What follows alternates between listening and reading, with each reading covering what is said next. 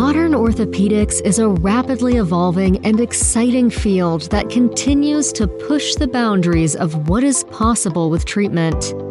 Advances in technology, including minimally invasive surgical techniques and the use of robotics, have revolutionized the field of orthopedics, allowing for patients to quickly begin the rehabilitation process and can significantly improve the outcomes of orthopedic procedures. Here is your behind-the-scenes pass to one of the most well-established orthopedic practices in the DFW area. All right, hello. Welcome back to Modern Orthopedics. My name is Shannon. I'm the Director of Marketing here at Orthopedic Specialists at Dallas. I have Dr. Kushal Patel here today. He's one of our orthopedic surgeons. Welcome, Dr. Patel. Hey, good morning, Shannon. Thanks for having me. All right, so Dr. Patel is one of our orthopedic surgeons here. He goes to the Wiley and Rockwall offices. Dr. Patel, what made you decide to become a physician? Well, I kind of fell into it. Back in high school, there was an opportunity to go shadow community leaders, and somehow I got paired up with an orthopedic surgeon, and that kind of opened up the realm of orthopedics for me. He was an orthopedic generalist, so he did spine, he did a whole bunch of different types of procedures, which, I didn't really know what was going on at that point, but just the exposure got me interested and just constantly kept exposing myself to the field, and one thing kept leading to the next. And I know you are passionate about the community here. You want to talk a little bit about that? Yeah, my goal as an orthopedic surgeon is to impact the local community and really to keep that community active. Personally in my lifestyle, I try to stay as active as I can, and I try to set new goals for myself physically every year, because as we age, I know it's a little bit harder to meet these goals and to stay active. And I bring that same perspective to my patients and the community. So, with some of the obesity pandemics we're having, I'm pretty lucky to practice in a community that wants to stay active. And most of my patients have very similar goals as myself. So I just want to make sure our community stays healthy, active. And I also have this other theory that a lot of times it's in our, 30s and 40s where, life's taken, career goals in one way, you have your family in another way, and you kind of lose sight of yourself. And, I relate our body as kinetic, we're basically cars or vehicles, which we don't get tuned up. And if we don't tune up in our 30s and 40s, then it's like late 40s, early 50s. And next, you're a little bit behind the 8 ball, and you've got some kinetic imbalance, you're a little bit weaker, and then you're trying to get out of pain. And at that point, it's a little bit harder. I know I've heard you talk about how you studied in Colorado where everybody's active. And so. Yeah, that was a great year when I did my sports medicine and shoulder surgery fellowship in Boulder, Colorado. We'd have elite athletes all over the world and just come there and train. And a lot of those athletes will be in our performance center. And that really, that year was really special to me because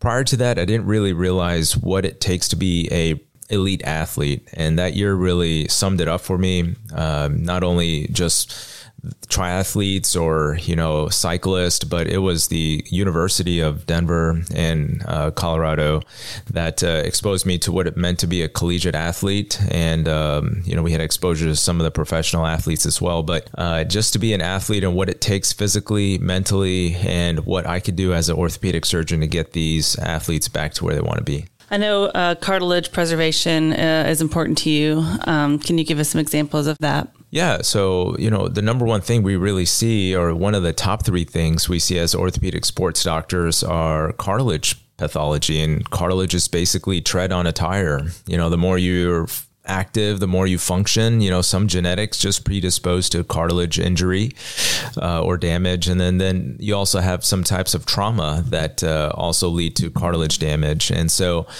cartilage damage at points can be very functionally limiting for our athletes. And so, there's a whole host of ways to approach cartilage treatment. And that's been some of my passions in practice to try to help with that. So you do in-office procedures such as PRP, stem cell. You're passionate about that. I know you do a lot of that in the office. Yeah, absolutely. So I think for the younger subset and athletes who want to take it to the next level and have really any pain, it could be ligament, tendon, joint, anything that's limiting them, and they failed obviously physical therapy, some other treatments like Arasti or Chiro, and they're still having these limitations. I usually tend to use PRP a lot more than stem cells. One, because I've had good results. The literature supports it a little bit more. And financially, it's cheaper. So why not use something that's more effective and financially more cost effective rather than going straight to stem cells? But we use PRP for anything from a MCL sprain that doesn't heal to arthritis of the shoulder that patients want to continue to work out and stay healthy. And people can do that in the office. Oh, absolutely. It's a pretty easy procedure. And I call it a procedure, but it's really just a needle stick where we take a certain amount of volume of blood. We spin it down. And the basic essence of PRP is you're collecting these cells called platelets. And platelets are cells that come to a site of injury first and activate other cells to come and try to produce some sort of inflammation and healing response. And we're activating these cells and injecting them right back to the localized area. And we do this here with ultrasound in our clinic. And that's another benefit because, using ultrasound, you can actually see the anatomy and inject it exactly to where you want to treat. And then the other portion of that is we take the blood, we spin it down. So it takes about, 20 minutes to spin down and collect these cells. So, in general, most patients are in and out in 40 minutes. I know you do several complex surgical procedures, specifically oats. Would you like to explain that a little bit? Yeah, so complex procedures are, that's basically a term to describe anything that's can have a big impact or the surgery is a little bit bigger. And when it comes to complex, it's not complex. The surgery itself is not complex, but it's the decision making is complex. Who do you actually do it in? How do you work it up? And so the idea behind the oats is, let's say, for instance, you have a brand new tire and all of a sudden you've got a gash in the tire and then you got this huge hole. So now you got a relatively preserved tire, but in that tire, let's say you have like a 5-inch cutout.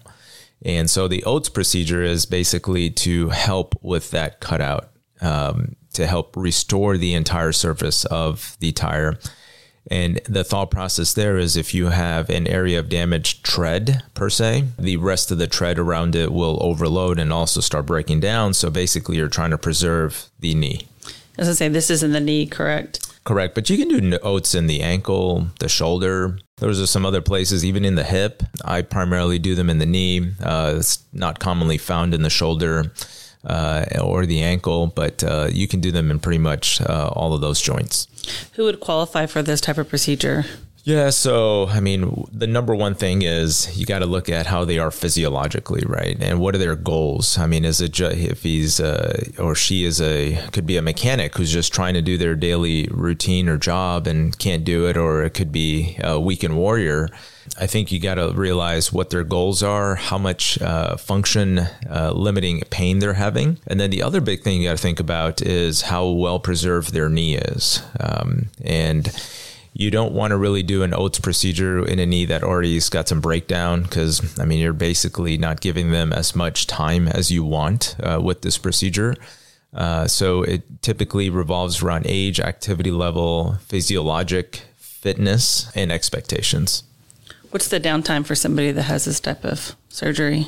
Yeah, so if we look at downtime, it's a little relative because of different patient expectations. But if you want to go back to running and jumping, you're looking at about 6 to 8 month process where initially, you're probably non-weight bearing for a good 6 weeks on crutches. And a lot of times it's afterwards, you're just developing that strength and function. You'd be surprised how much a 6 week of non-weight bearing can really impact your strength and function.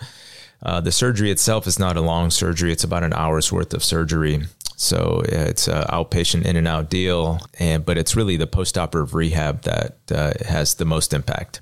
Dr. Patel, when somebody comes here and makes an appointment to see you and they have knee pain, what is your process for treating them? Well, yeah, I think the first thing to do is to get an adequate history. What is going on with the knee? When did it start? Were they just simply walking and their knee pain started, or did they have an injury? Because that history itself will kind of dictate how you approach the patient. And a lot of times I ask what they do for a living, how many kids they have, and what are their expectations, because some patients are just coming in there just wanting to know what's wrong with their knee, not so much, hey, I want treatment, and others are, hey, I need this to be gone ASAP. So that's number one. Number two is getting an x-ray. I would anticipate that every patient that, or a new patient or a new complaint I see gets an x-ray just to make sure, hey, there's no underlying arthritis or anything unusual looking with the bone that you can possibly pick up on an x-ray. And then number three is a physical exam, because now you've determined, hey, what's going on with them, what their bones look like. And then three is applying some of your history to what you're picking up on your exam. And a lot of times, I would say if it's a lower extremity, I would anticipate you into going into some shorts where you can actually visualize the area of concern and looking at mechanics. Is your leg malaligned or has a abnormal look to it, or does it feel abnormal, and how tight are you? Because this is going to indicate how we approach it. You know, if I do a physical exam and I'm like, wow, you know, this patient's really tight or has a lot of imbalance kinetically, and I can tell that easily by having a patient do a squat. A simple squat can tell you a lot. And even doing a single-legged squat, and a lot of our athletes will tell you how weak their hip and core is. And it may take a simple treatment of a course of physical therapy with our excellent physical therapists we have here in Wiley, or it could possibly be an MRI if they've had an injury. So those are two big areas that we would probably go to. And the others are, should we consider a steroid injection if they're a mechanic that needs to get back to work and he can't weight bear and he doesn't have any time off? Or do they want to consider more approaches like platelet-rich plasma that we talked about? Sometimes, I see a handful of patients who have been treated elsewhere and come to me as more of a second opinion and have failed a lot of treatment paths. And so as a sports medicine doctor, I really focus on kinetics first. And that's the number one thing to evaluate, is not so much, hey, why is this joint painful, but why is this limb painful? And I think if you can approach it that way, a lot of times the answer is pretty easy. What is your evaluation process for when it comes to which route of cartilage preservation you're going to use for a patient? Correct. So I guess that's assuming we've gone to surgery, but, prior to surgery, there's a whole host of treatment options, and that I usually attempt before we even talk about surgery. That includes physical therapy. I also believe that chiropractors and orostes also have their role in treatment of patients, especially if they're more soft tissue driven. And then you can have treatment of steroid injections. And we briefly talked about platelet-rich plasma, which, really the downfalls there are just finances. I mean, there is a cost to platelet-rich plasma, as currently insurance does not cover the cost of it. And usually after a PRP injection, I limit some sort of activities for 4 to 6 weeks. And so we're assuming that, hey, you're not going to load that joint or that area where we've just tried to treat it. And then bracing is critical. If a joint needs some support, adding a brace to a knee or an elbow can be very helpful. And we usually try to go through that process, at least the course of 6 weeks to 3 months before we say, hey, maybe you need some surgery. But there are some cases where they come in and they have either failed that, or, the writing's on the wall that they're going to need it. So then we've talked about, okay, so now they failed the conservative treatment. Now, what do we do with the actual treatment surgically? And it depends on imaging, and the imaging including X-ray as well as MRI and sometimes a CT scan, because there's probably 5 or 6 ways to peel that orange of cartilage. Cartilage can be treated in a whole different host of ways, and it depends on what the imaging shows for us to approach it in that way. Dr. Patel, can you discuss the preoperative and postoperative process for your surgical patients? Absolutely. So it wasn't until I personally was involved in either a family member or someone having surgery where I realized the process is it's not something I would want to experience consistently. And so I try to make it as easy for my patients as possible. a lot of times our patients are coming in and they know they need to have surgery, but post-operatively, hey, how's your pain going to be? Do they need to think about icing? I mean, what about their medicines? What about physical therapy? I mean, there's just so much coming to you, and it's like having, basically a newborn baby. I mean, you don't know what to expect until you get there.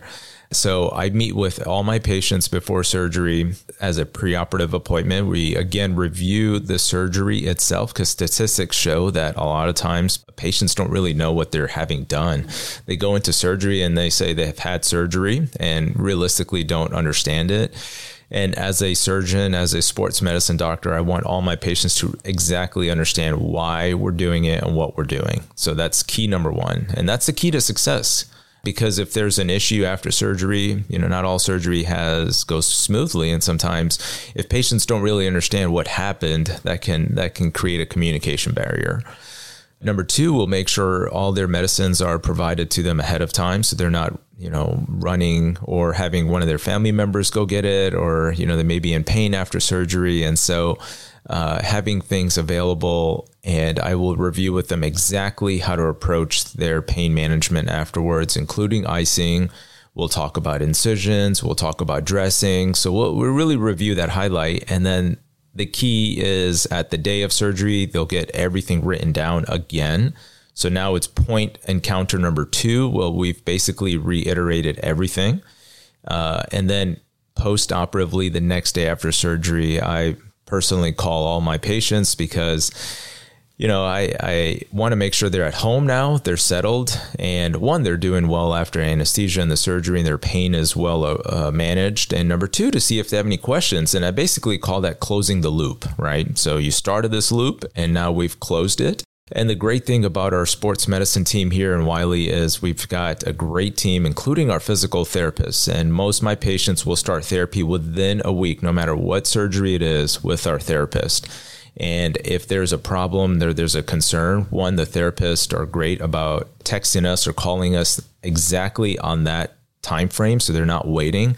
And number 2, we can simply just walk over to the therapy unit and get our eyes on that patient, or get them in if we're in a different location. So I think the care here is a great level of care that personally, if it was me going through any sort of surgical intervention, you want a team that's communicative and on top of it, because if it's not, then sometimes things can fall through the crack and create bigger problems. Typically, we follow up with patients, 2 weeks after surgery, another month after that, 3 months after surgery. So realistically, we're having multiple timeframes of follow-up. Dr. Patel, how do you approach your access to care? Access to care is a top priority of mine. Again, I stay pretty active in my life, and, if I get an injury, I know how to treat it, right? So that leaves me with minimal downtime, and I can get back to what I'm doing, including work and caring for my kids, without a huge impact. So when it comes to access of care, I take that very seriously.